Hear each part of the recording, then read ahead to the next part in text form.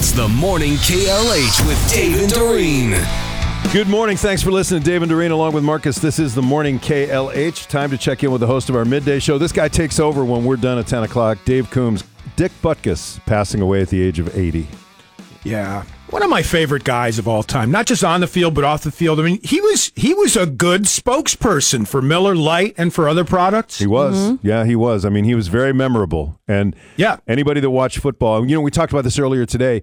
He played 9 seasons and a busted up knee wrecked his career. Had that knee injury happened nowadays, I'm certain they would have been able to put it back together and he'd have been back on the field. Yeah, at least for a few more years. Sure.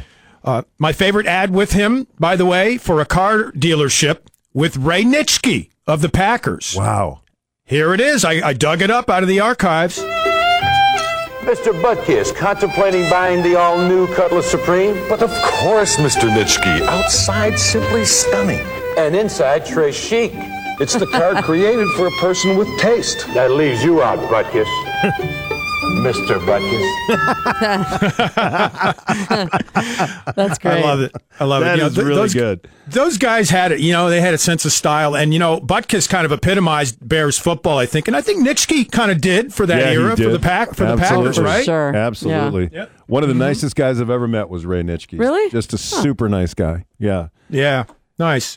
And, Dick Butkus, had an effect on pop culture as well. I mean, after all, you had the dog from the movie Rocky. Hey, Butkus, look at that. Your neck looks great, huh? Butkus the dog. I completely forgot about that. Yeah. Wow. Yeah. Yeah. And there's a woman making the rounds viral now with a video of her trying to talk her dog into renaming her Butkus. Check it out. Ellie, we want to change your name.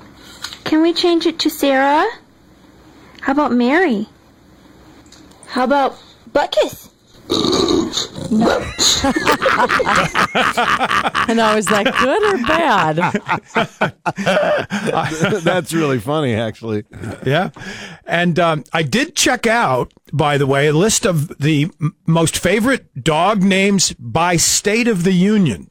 Really? And I'm kind of surprised that in Illinois, Butkus is not number one. Right. In Illinois, it's Charlie.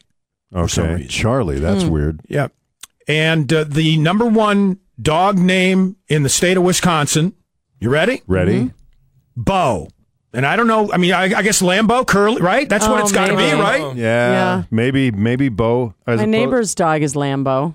Really? Okay. Mm-hmm. Okay. Do they call Lambo or Bo? Lambo. Okay, Lambo. Yeah. Yeah, I was thinking it was going to be Bucky. It That could would be a good Bucky. one. I know a lot of Buckies. Yeah. Mm-hmm. Yeah.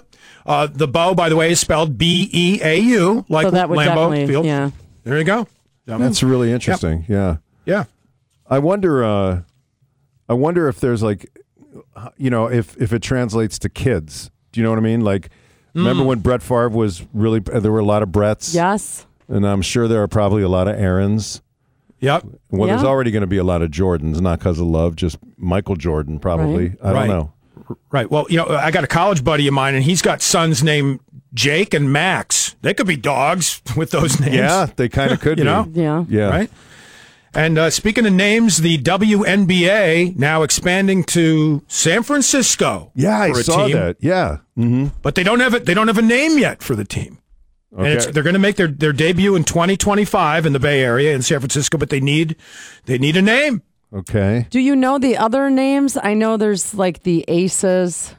Oh yeah. Yeah. You mean of the other? Yeah, the other Lynx, teams. the Mercury. Are they doing a contest for it? I would imagine. I haven't heard about that, but I'm looking at the top dog names for the state of California. Lucy. So how about the San Francisco Lucy? Well, that's not bad. How about the Fog? I mean, they've got the famous Fog out there. Oh, there used to be a famous pro indoor soccer team named the San Francisco Fog. How about this? The Gators for the Golden Gate Bridge. Okay. Yes. So those are my choices. That's a great one. Golden Gators. The Golden Gators. Yeah. Yeah. How about the Rock? I like the San Francisco Rock for Alcatraz. Yeah. There you go. That's not Those bad. are good. Okay. Yeah. We got to send all these. How about, here's my contribution. How about the Swish? Nah, I don't think so. No. No. No, I'm sorry. Well, it's a basketball term. I know. Come on. I know. Yeah. How about the Nets? No, there's already a Nets. Yeah. Nothing but net. The Escape. Right. Let's see, the New York, Escape. The Escape. Escape Alcatraz.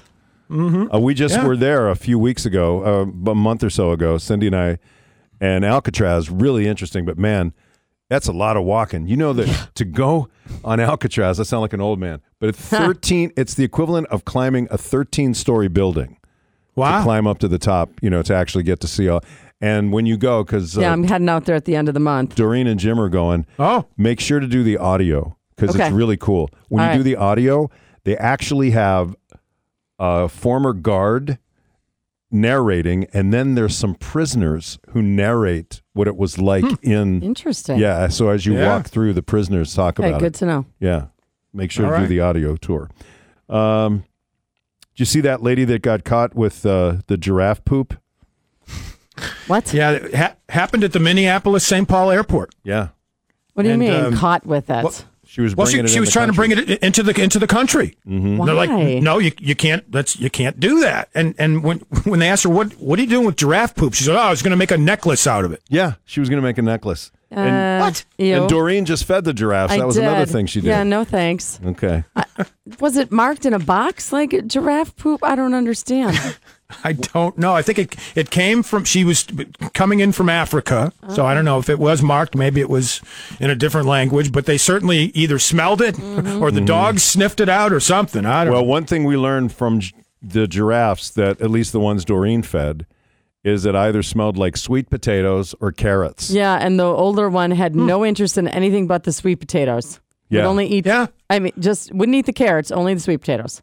It's funny you mentioned that. I was watching a special on Netflix about the most popular areas of the world that have people living to 100 and above. Mm-hmm. They're called blue zones. These right, yeah, blue zones, right.